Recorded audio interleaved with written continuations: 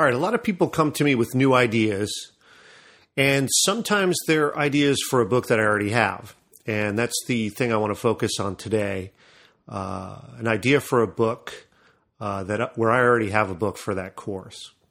Now, if I already have a core textbook for a course, chances are that I don't want another one. We invest a lot in getting our books market ready. And if you have the right book already, why repeat the investment to serve the same audience? Sure, there are different flavors. That's true. But one, we're talking about foundational material here. And with our MIYO platform, it really allows us to produce one book for the course and then let our users iterate by taking advantage of the open license. So my hope is that we'll have 24 versions of our MIS book. And this is consistent with what's at the heart of our philosophy, which is ceding control of our content to our users. And so, if you have a great book, why start over, right? Why not build upon what others have already done? So here's the power of MIYO and new publishing. One, we start with a core book. We invest heavily to get it to market expectations, and then, of course, further investment in marketing and sales activities to promote it, support it with supplements, and then publish it under an open license and allow others to build upon the core work. So what this does is gives our users a platform for publishing their own ideas without having to start from scratch. Now, you could start small by touching up a couple chapters, then build upon that next semester, and at some point you may have a completely different book. So here's my suggestion for no-risk new publishing.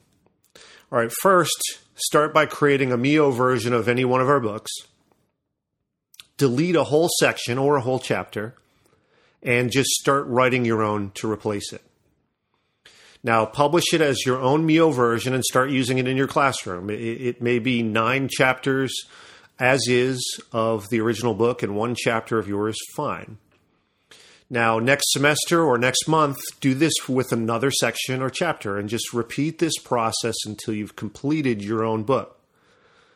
Now, while this process is going on, you will have a version that you can use in your own classroom with outputs into all formats. You'll get exposure on our site so others can make use of your ideas too. And the potential to get paid a 2% royalty on any sales outside your own institution. Now, continue to iterate. And at the end of the process, you'll have a completed book to which, and this is important, you will own the full copyright. Any material that's yours remains yours.